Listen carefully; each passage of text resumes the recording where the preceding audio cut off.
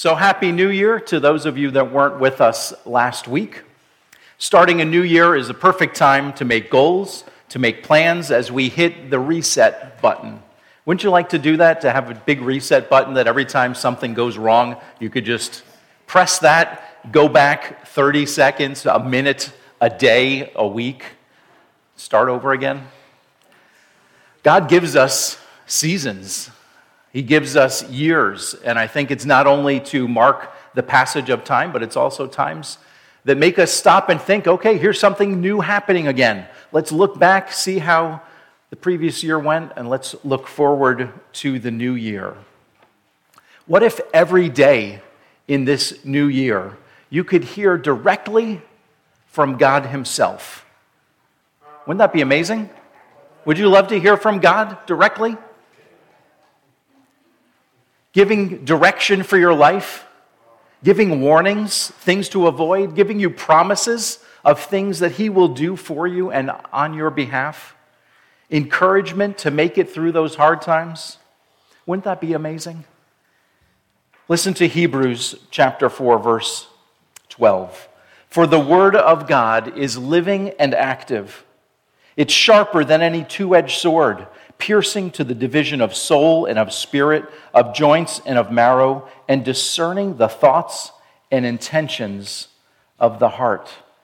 It's not going to be up on the screen, but Paul wrote to Timothy, reminding him of the blessings of the Word of God in 2 Timothy 3:16. All Scripture is breathed out by God. It's profitable for teaching, for reproof, for correction, for training in righteousness, that the man or woman of God may be complete, equipped for every good work. I added "or woman" because that particular verse is talking about mankind. God's word is living and active. And I hope that in 2024 you want to be living and active. You don't want to just coast through the year. You don't want to make the same mistakes that you made last year. You want to hear from God, and you want to do 2024 His way. His word is the way we hear from Him every day. At the completion of Scripture, there are no new revelations from God. He said, I'm not going to send any more prophets. I'm not going to send you new messages. Our Bible is not only sufficient, but it is complete. And He said, don't let anyone take away from it. Don't let anyone add to it. This is the complete Word of God. It's everything you need for life and for godliness. And so why wouldn't we want to be reading this on a regular basis? If you're a struggler with reading, you can listen to it. We have so many things available to us where we can listen with an audio app. We can listen with recorded CDs. If you remember CDs, I have the whole Bible on CD if you want to borrow that or if you want to have it. It's a great thing to listen to in the car if your car still has a CD player. How many of you have a car with a cassette player in it still? That's awesome. That's great. I still have my cassette adapter where I had my Discman plugged into it and would listen on my drive to work. And now our CD player is gone. That's okay. Moving on. The Holy Bible, the inspired Word of God, is not just any book. It wasn't written with human wisdom. It's God's message to His creation. It's living and active. This scripture says it pierces the human soul and spirit. It's like a sword dividing right from wrong. It makes us understand our own hidden thoughts and intentions. Do you ever do something and wonder why you did that? Why was I so, kids, this is a bad word, stupid? Why would I do something like that? And this tells us that God's word is going to help us understand what's going on in our own hearts. The sin that's hiding there, the pride, the selfishness, the things that we do that we don't want to do. Scripture reveals them to us like a mirror reflecting our real selves. If I use the mirror without wiping it off, I look pretty good. I look like a tall guy with dark hair and I look young. But as soon as I wipe that and it's clear and the fog is gone, I see reality, and it's not quite as nice as the foggy, misty version. The Bible is like that. We hide, unfortunately, our own faults. We lie to ourselves and say, oh, I deserve that. Oh, that was just a mistake. Oh, I didn't mean to do that. And we make excuses for ourselves and the things that we've done. And the Bible says, actually, that was a sin. Actually, that was you choosing your own wisdom over my wisdom. That was you choosing sin because it was pleasurable at the moment, and you ignored the problems that it was going to cause in the future. The Bible is a mirror, and it's true. And James said, as we look into the mirror of God's word, don't walk away as though you never saw it. Fix what needs to be fixed. Be a hearer and a doer, not just a hearer. So reading your Bible is a spiritual discipline that every believer should be developing and improving. Alice proved to us that second graders can read God's word. She did a beautiful job. But as we grow as believers, as we grow in the knowledge, we begin to study it, we begin to understand it more. The Holy Spirit helps us in that. But we also have a community to help us. So my challenge to you, my challenge to myself is to be in the Word every day this year. And if you are not able to do that, be in the Word several days during the week. Do something more than you're doing now. How many of you this past week, today's the 7th, so we had an entire full week of 2024. How many read the Bible at least once? Praise God. Praise God. If you didn't read it before, that is so awesome. How many of you read it 2 times, 3 times, 4 times? I see hands standing up. How many read it every day this week? That's awesome. That is so great. God wants to talk to you, and He wants to hear from you. Our prayers are us talking to God, and His word is Him talking to us. The Bible, just like this morning's worship service, is all about the Redeemer. It's all about Jesus Christ. As we sang, preparing for communion, we said, all I have is Christ. And that is so true. He's all we have. He's all we need. And we need to cling to Him. We need to know Him better. And He said, if you love me, you will abide in my word. That means you're going to live in my words. You're going to walk with me, talk with me. And we can find Jesus from the beginning in Genesis all the way through Revelation. He's there everywhere. So today we're finishing last week's sermon because Sunday morning I realized, wow, this is really long. I'm not Charles Spurgeon. I can't preach for 3 hours. I can just about make it to 1 hour, which you don't want either most of the time. But I realized it was too long, and I knew I needed to stop somewhere. So I shared 9 things. We're going to go back 1 slide, Donna. 9 things that you should do before you even open your Bible. And this is going to help you so much in not only understanding it, but applying it and enjoying it. These 9 points came from a book called Before You Open Your Bible. Great title.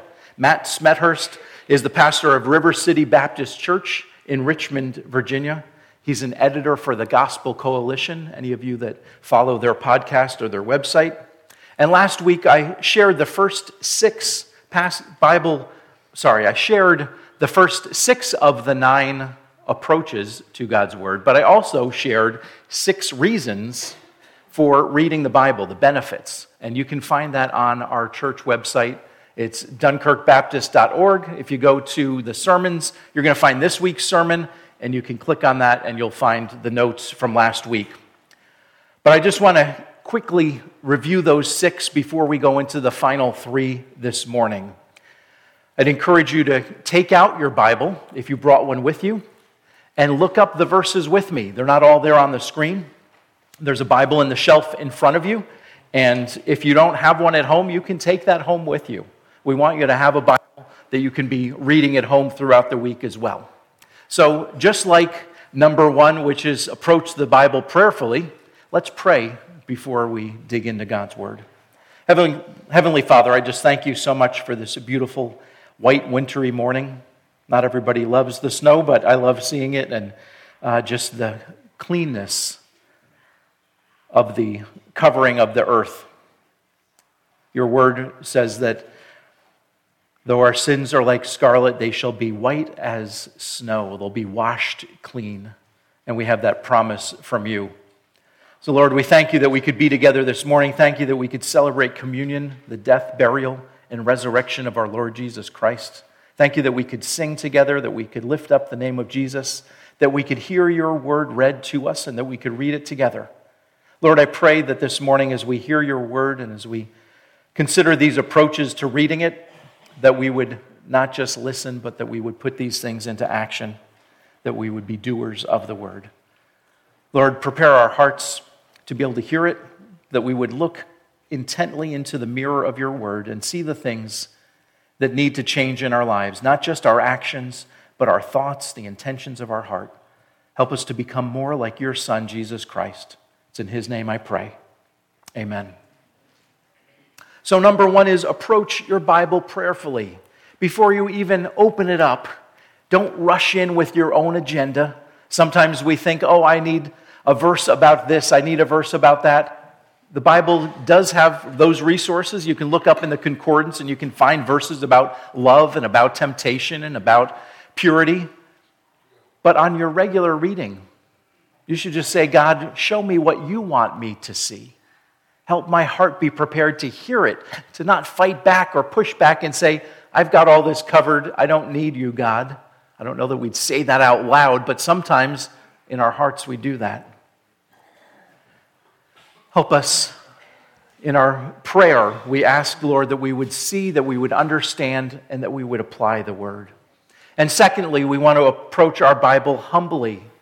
Humbly, we need to recognize that it's clear evidence in the word that God is the creator. He's the authority. I'm not the one in charge.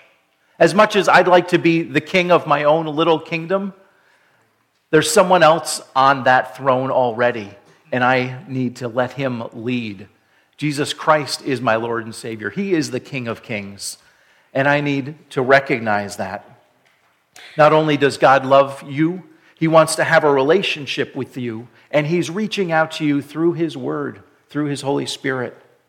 Some people have called the Bible God's love letter to humankind. He wants you to know him, and he wants you to know yourself. So humbly approach the word that you would learn and grow from it. Thirdly, approach your Bible desperately. Moses challenged the people of Israel to think differently about God's word. He'd been giving them the law, the 10 Commandments, and they're hearing these things and thinking, wow, how are we ever going to keep all of these? And he said in Deuteronomy 32:47, this is no empty word for you, but your very life. Just as Christ is our life, God said, my word is your life. This is how you know who I am, who you are, and what life is all about. Approach it desperately, that you need it desperately. In Psalm 119, as it describes the awesomeness of God's word, verse 18 says, open my eyes that I may behold wondrous things out of your law. As you read God's word, make it your prayer that you need him, that you need his word, even before you start reading it. Number 4 is to approach your Bible studiously. You are already a theologian, even though you might not think of yourself that way. Theology is the study of God, and it means you have opinions, you have thoughts about God. Maybe someone listening this morning or someone here is questioning whether he's really out there. That's your theology. That's what you believe and think about God. The question is are your thoughts, is your approach, are your beliefs biblically true? Are they true and accurate according to what God says about himself? Or like so many people, have you made God into the form that you want him to be? In The Matrix, which dates me a little bit, the movie talked about God being like a loving grandma with cookies, right? That was the source of wisdom and So many people would just love God who just says, come on in, tell me what is going on today. Here's some delicious, warm chocolate cookies. Sit at my table and just enjoy my love. God does love you like that, but he also says, when you walk out the door, watch out for this, watch out for that. Don't do this on your own. Listen to the words of my son. Be saved by my son. So we need to studiously read the Bible, understand it, compare it to other scriptures, and make sure that you are listening to him and not just a meme or something that you saw online. Ask God to teach you, and then be prepared to actually take time to study it deeper. That's why we have Sunday school. Think about going to school on Sunday. How many kids love being in school on Sunday? Yay. Some of you go to school here every day of the week, and then you're back again on Sunday. Studying God's word is part of learning, and that's why we have Sunday school. Number 5 is to approach your Bible obediently. Deuteronomy 10:12-13. And now, Israel, what does the Lord your God require of you? What does God want from you? This is a great verse. But to fear the Lord your God, to walk in all his ways, to love him, to serve the Lord your God with all your heart, with all your soul, and to keep the commandments and statutes of the Lord, which I'm commanding you today, for your good. Fear and love have to do with our thoughts and our emotions. We should be in awe of God. We should reverence him. We should fear the fact that he holds our souls in his hands and our very life. So that's 2 of these commands, but walk, serve, keep, and obey are all about our actions. God wants your obedience, but he also wants your heart. So why should we obey God's word? Moses said under God's inspiration, it's because it's for your own good. How many times have your parents said that to you? This is for your good. I don't want to do this punishment that's coming, but it's for your own good. Or that really nasty medicine. I know this tastes terrible, but it's for your good. God tells us this is for your good. Fear and love the Lord your God. Walk in his ways. Serve him with all your heart and soul. Keep the commandments and statutes of the Lord. Because God created us to know him, to follow him, and your life will be richer when you do that. All right. The 6th and final one from last week is approach your Bible joyfully. Jesus said, my words will bring joy to you, and your joy will be full. John 15:11, Jesus said, these things I have spoken to you, that my joy may be in you, and your joy may be full. As we talked about through Advent, happiness can come and go with our circumstances, but when we read and apply the Word of God, we will find joy in who he is, and we will be full of his joy. So now, number 7. This is a new one. If you like taking notes, there's a sheet of paper in your bulletin that you can take notes. Approach your Bible expectantly. After waiting for 4 weeks through Advent, Christmas finally came. Cindy and I enjoyed visiting with church friends. We enjoyed seeing our kids and family out in Ohio. We enjoyed giving and getting presents, eating lots of good food. But then we had to wait another week for our new puppy to arrive. And we were looking forward to the puppy getting to our house Friday night as soon as we got home. And I was pretty excited about that. But when we called the foster puppy home, she said, Friday's not good to me. How about Saturday? And I said, I can't wait until Saturday. I need the puppy now. Who needs a puppy right now? Wouldn't a puppy on your lap be good? We should bring your dog to church Sunday sometime. Who said that? The guy who just got a puppy. Okay, so we had to wait a whole nother day, and I thought I was not going to make it, but I did. And then the puppy made all kinds of messes, and I had a really rough night Saturday night. But the waiting made the fulfillment and the expectation so much greater, and our joy is so much greater when we wait for things. We can wait and expect incredible things when we read God's word and when we read it slowly and carefully. 1 Corinthians 1:24 says, "The foolishness of God is wiser than man, and the weakness of God is stronger than men."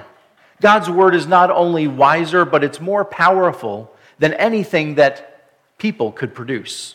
It changes us, and it changes the world. In his loving high priestly prayer, Jesus asked the Father to sanctify us, to make us holy or set aside, set apart, to make us righteous, but not by our own strength. It's through God's word, the truth, that we can expect to be changed. Not only us, but others. You may be struggling this morning with a particular temptation, something that has been a difficulty for you and it's pulled you into sin time and time again after months or even years of fighting it, and you begin to think nothing is ever going to change. This is just going to be me forever. I'm always going to struggle with this, and I can't avoid it no matter how hard I try. I have been there. I've tried and seen myself fail over and over again. In my weakness, in my inability to change myself, I need to recognize that God's word is wiser and stronger. You don't need to just try harder. You need to read God's word. You need to find out what his will is, what his desire is for you. And when your heart wants what God wants for you, then you begin to see real change. Not my will, but your will be done on earth as it is in heaven. God, change my will, change my desires to be your will and your desires, because you want what's best for me. You know what's best for me. And as we give our heart over and say, God, I want you to be the one in charge, then we begin to see real change. It's no longer just your willpower. It's God's power at work in you, in your heart, through his Holy Spirit, who has made his temple in you. Scripture says he lives with you, and as you live and abide with him, you will obey his word. There are clipboards, which I forgot to mention, in the back. So kids, if you need something to do and you're following along, that's great. But if you need some things, there are some additional activity sheets back there. And I'm not going to forget this, but I have a basket of goodies. So at the end of the service, kids and teenagers, if you want to show me what you learned or what you thought about through the message, you can come up and show me that. And parents, adults, if you want to show me something or tell me something great, I'll give you a treat too. I'm in the treat business. I don't have any dog treats in my pocket today, so you won't get a dog treat, but you will get some kind of treat. Would you also show grace to others who are struggling in life, struggling with sin and the consequences? Instead of being annoyed at them, instead of saying, I'm done with you, instead of cutting them out of your life or giving up on them, would you be loving and gracious and point them to God's word? And then you can expect their lives to change as well. John 17:17 says, sanctify them in the truth. Your word is truth. The word sanctify means to make holy, to set apart for God. And this process of sanctification, becoming more like Jesus Christ, is a lifelong work of the Holy Spirit. When we trust Jesus as our Savior, God doesn't have a magic wand and just tap us on the head and immediately we're a perfect disciple of Jesus Christ. Because we have will. We have our own will. We have our own ability to choose. And God, as a loving Father, wants us to choose his way. Just as you as parents want your kids to choose what you ask them to do. You don't want robots. You want kids who are going to take care of each other and love each other and help each other and help around the house. To do kind things for each other because they want to, because they've seen an example from you. And that's what God does for us. He says, follow me,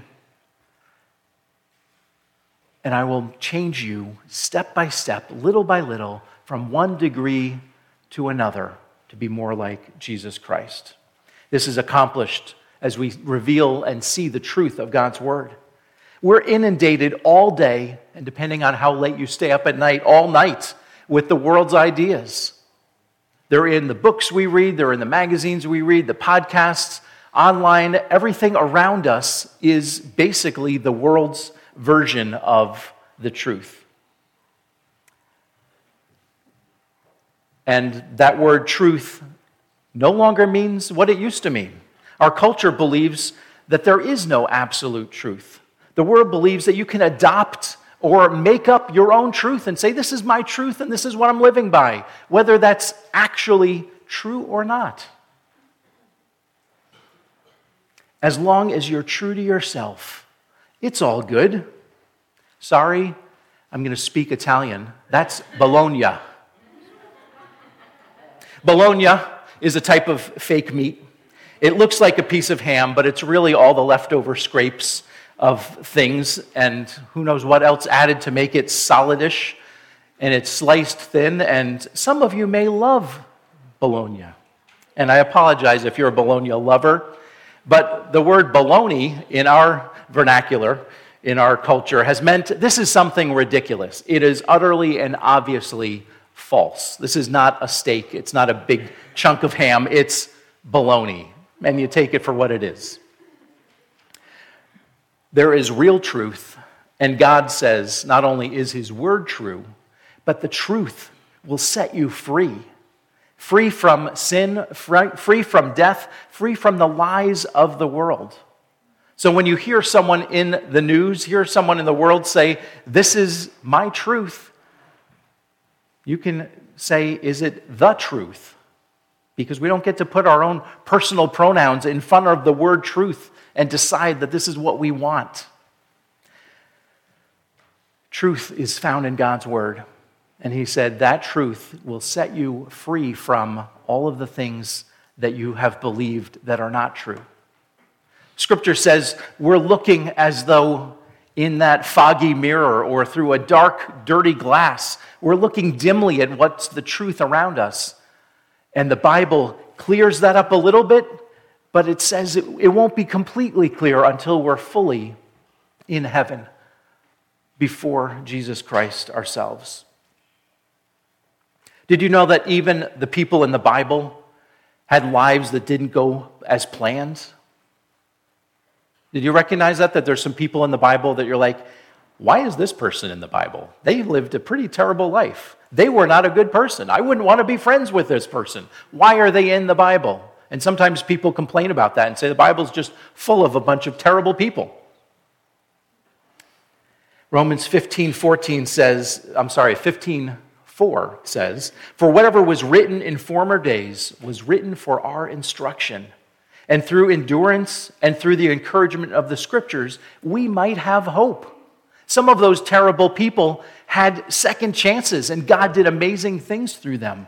The Apostle Paul is one of them. He was horrible, but he met Jesus Christ, and his life changed.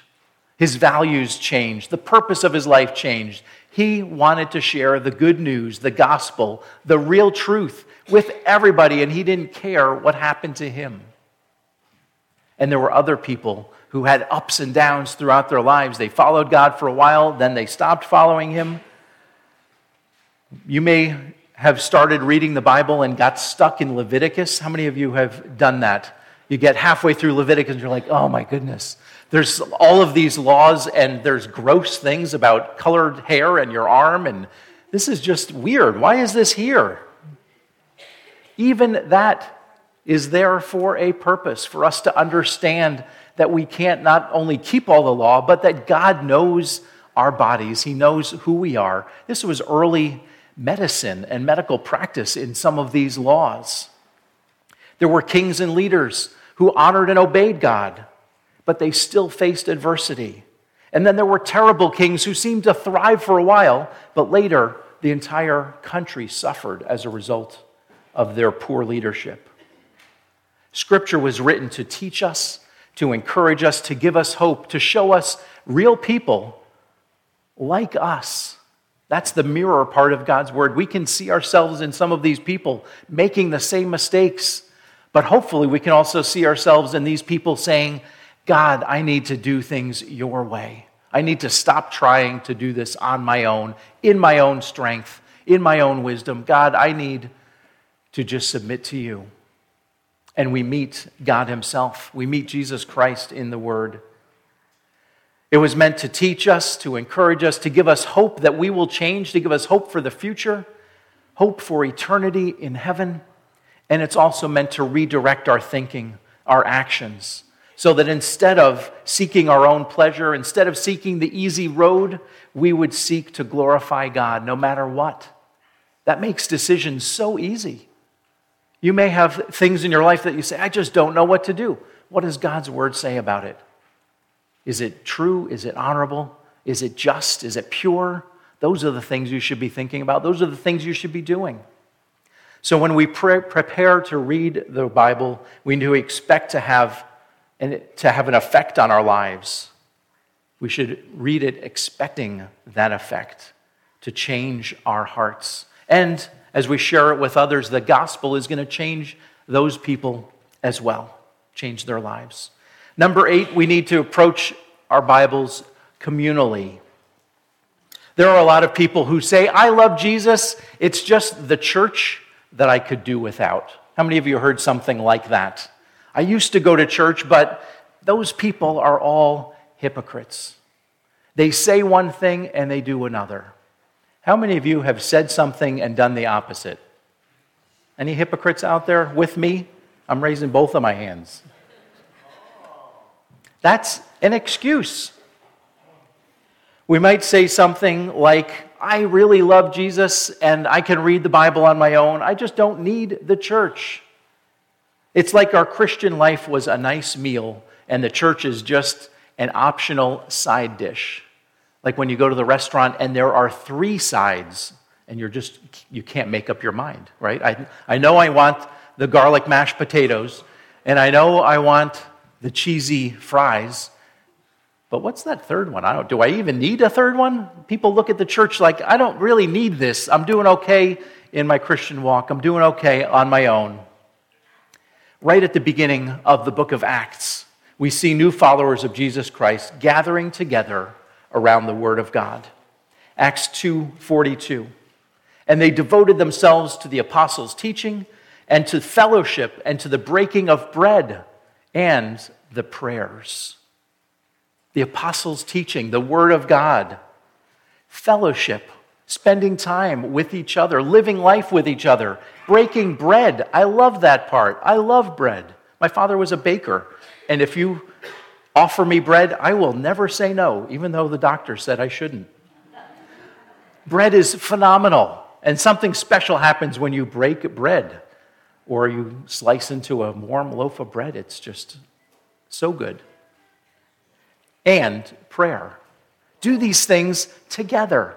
Don't go do them in your house alone. The basic model is still true for our church today. We enjoy fellowship. We enjoy sharing meals together. We enjoy sharing life. We pray with each other. We pray for each other. And God's word is at the center of it all. Not only the apostles' teaching, which for them they were getting verbally, but the entire word of God. That's what we base our lives on. Unfortunately, the English word here for plural, you, is the same word you. I don't think Haley is with us today, is she? If you're from the South, Robert's not here either. What's the word for more than one you? Y'all.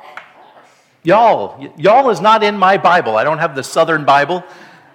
But this word should be translated y'all.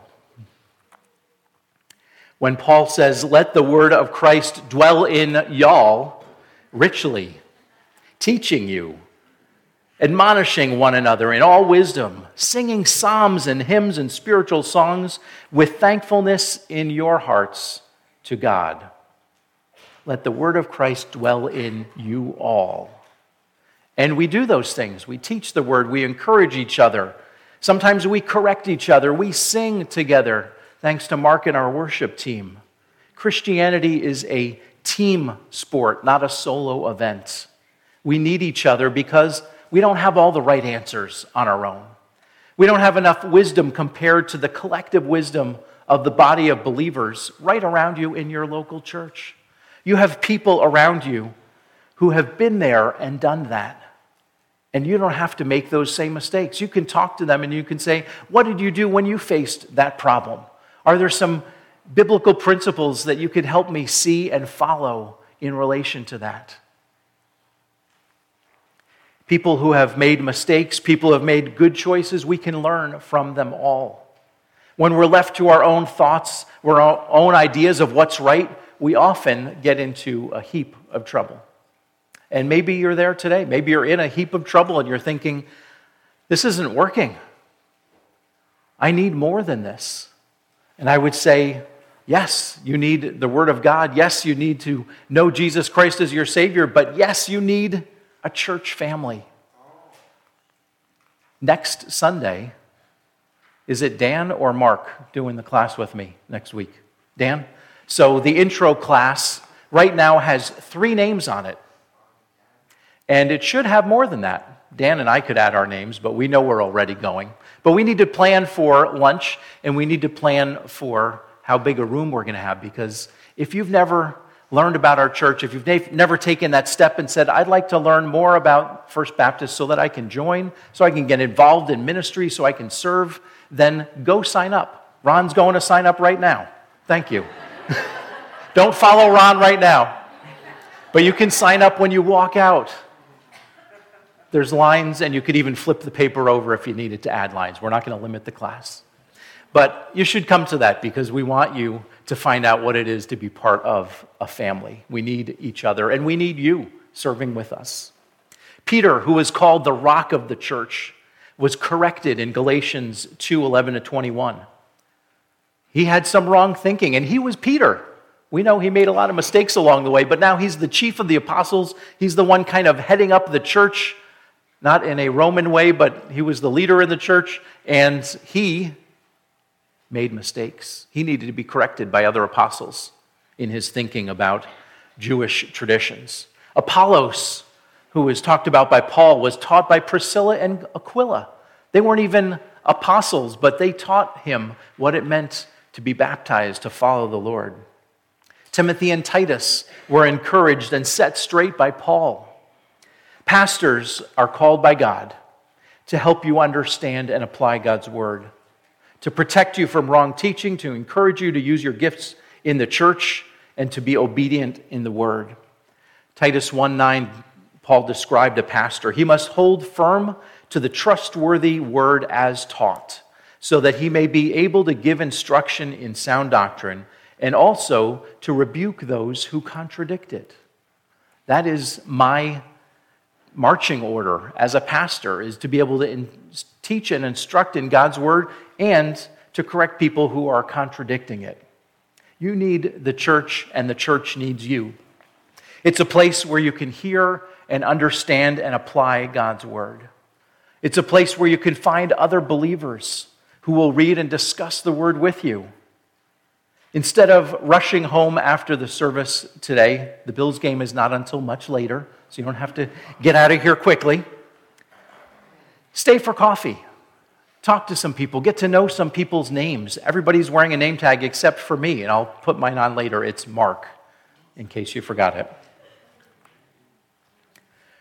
Stay for coffee and then stay for a Sunday school class. There's a ladies' class. There's a combined adult class. There are classes for every age of our young people and kids. We have a growth group tonight at Eliana and Alex's house. And as you heard Sarah talk about before, we have men's Bible studies. We have lots of men's breakfasts because we like to eat. We take that breaking of bread literally, and we have toast often. Not only will you enjoy a good meal and hopefully meaningful conversations, but you will learn, you'll grow in your faith, and you'll learn to trust people, to talk to them, to get to know them. This quote from Pastor Thabiti Anyabwile says, if you don't need your Bible at church, then the Bible says you don't need that church. if you don't need your Bible at church, if you can go through the entire day and have never looked at your Bible, whether on the screen or in the pew in front of you, or you brought one with you, then you don't need that church.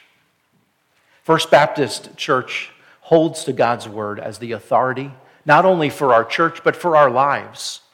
And yes, you can read the Bible on your own, and I'm encouraging you to do that, but you should also make a point of reading it in community with others in a church family. This is not going to take a third Sunday. I promise we're going to finish, and I promise there will be time for coffee and fellowship. Number 9, this is the last one. Approach your Bible Christ-centered. The author in the book called this Christocentrically, and I just knew I would I can't even say trip. I would have trouble saying that word over and over again, so I just called it Christ-centered. Someone could approach the Bible with all of the first 8 perspectives and miss the whole point of God's message to the world. How many of you grew up going to Sunday school as a kid? Your parents took you, your grandma took you, somebody took you. How many of you watched VeggieTales as a kid or as an adult? Well, in those places, you may have heard a Bible story, and you may have heard an application of something like, so be a better person, be a better you, or God is going to help you do anything you want. You may have been taught that you can fight the giants in your life, just like David did, or you can be generous, just like the boy who gave his lunch to Jesus. Or you may have heard, if you bring your kids to church, they're going to turn out perfect. I'm sorry to burst your bubble, but none of those are the actual points of those Bible stories or of the Proverbs. Reading it and obeying God's word is not saying, well, what this says to me is, every passage has an original purpose and meaning. And when you read it, the Holy Spirit may impress on you things that you need to do and change in light of what you just read, but the meaning is set. It was set by God. Every author was inspired supernaturally by God to write the words that they wrote. They wrote in their own style and their own language, but they wrote what God wanted them to say. If we say this is what it means to me, if we choose our own meaning, then we're choosing man's wisdom over God's wisdom and power. So let me just briefly give you a bird's eye view of the Bible. It's not really just a story or collection of unrelated writings. It's like no other book in all of history. It's been worth protecting and even dying for as people gave their lives to make new translations, to smuggle it into closed countries. It's been kept out of the hands of everyday people for fear that they would read it and follow it instead of listening to their leaders who were not following it. And this book is illegal in many countries for the same reason. It's comprised of 66 books of many different literary genres. There are more than 40 different authors from a variety of backgrounds and occupations. It was written over a period of 1,500 years. There were 10 unique civilizations. It was spread over at least 3 continents. It was written in 3 different languages, but it all tells one unified story of redemption. The Bible has one ultimate plan, one ultimate plot, one ultimate champion, and one ultimate king. Some have said that the Old Testament is Christ concealed, the New Testament is Christ revealed, and the Bible is centered on Jesus Christ, the long-expected Messiah of the Old Testament. Jesus made this clear when he was walking and talking with 2 of his followers after his death in Luke 24. He said to them lovingly, "O foolish ones, and slow of heart." Has anybody said that to you? You're slow of heart to believe all the things that the prophets have spoken. Was it not necessary that the Christ, the Messiah, should suffer these things and enter into glory? And beginning with Moses and the prophets, right from the very beginning, He interpreted to them all of the scriptures, the things concerning himself. Later, Jesus met with his 11 disciples, and he restated that same concept. Luke 24, verses 44 to 45. He said to them, "These are my words that I spoke to you while I was still with you, that everything written about me in the law of Moses and the prophets and the Psalms must be fulfilled." And then he opened their minds to understand the scriptures. Another way of seeing the different parts of the Bible is this. The Old Testament, all related to the Messiah, are books of anticipation. The Gospels are the manifestation of the Messiah. The book of Acts is the proclamation of the Messiah, the gospel going forth. The epistles are the explanation about the Messiah and how to follow him. And then finally, the revelation is the consummation, the completion, the restoration of all of creation back to what God originally designed. The author who designed us to worship, to enjoy and glorify him, the one that we offended and broke away from in our sinful rebellion, stepped into his own story as a human to salvage and to rescue us. As we talked about at Christmas time, Emmanuel, who is God with us, came to bring us back to God. Even though every one of us deserves to be separated from God forever, God knew that we couldn't save ourselves, so he provided the ultimate sacrifice. His own Son, the Lamb of God, Jesus, died in our place to redeem our unredeemable souls. Through his death on the cross, Jesus offers forgiveness and peace. And through his resurrection, he offers freedom from sin and eternal life. 2 Corinthians 1:10 says, "For all the promises of God find their yes in him." God's promises are all fulfilled through Jesus. That's why it is through him that we utter our amen to God for his glory. One of the books out at the Welcome Center is The Gospel Story, and that's what we're using in CCA Chapel. As we read through all of the Bible stories, we're always pointed back to Jesus Christ.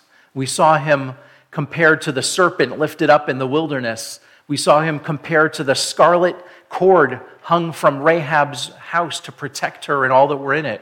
We saw him in the Passover as the blood was applied to the top and the sides of the house, and all who were in it and believed that they would be saved were saved. We see Jesus throughout the Old Testament.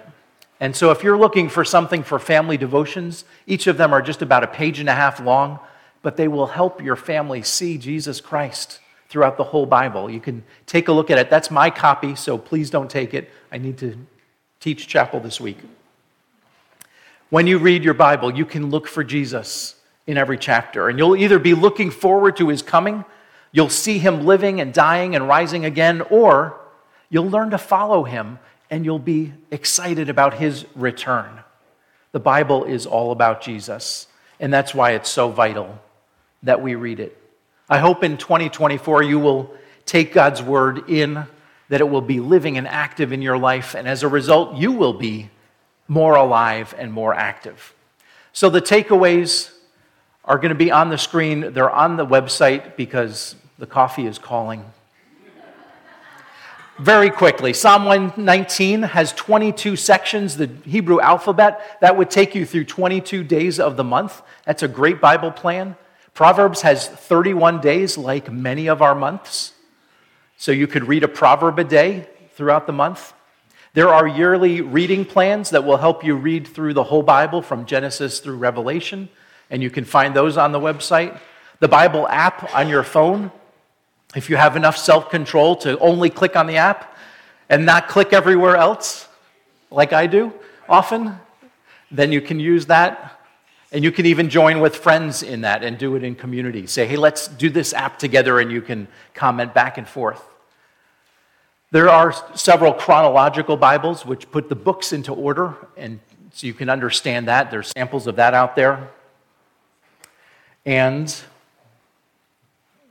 One of my favorite ways to read the Bible is to read a passage like a New Testament chapter or even half a chapter, to read that same passage every day throughout the week, and each time ask myself, what do these verses say?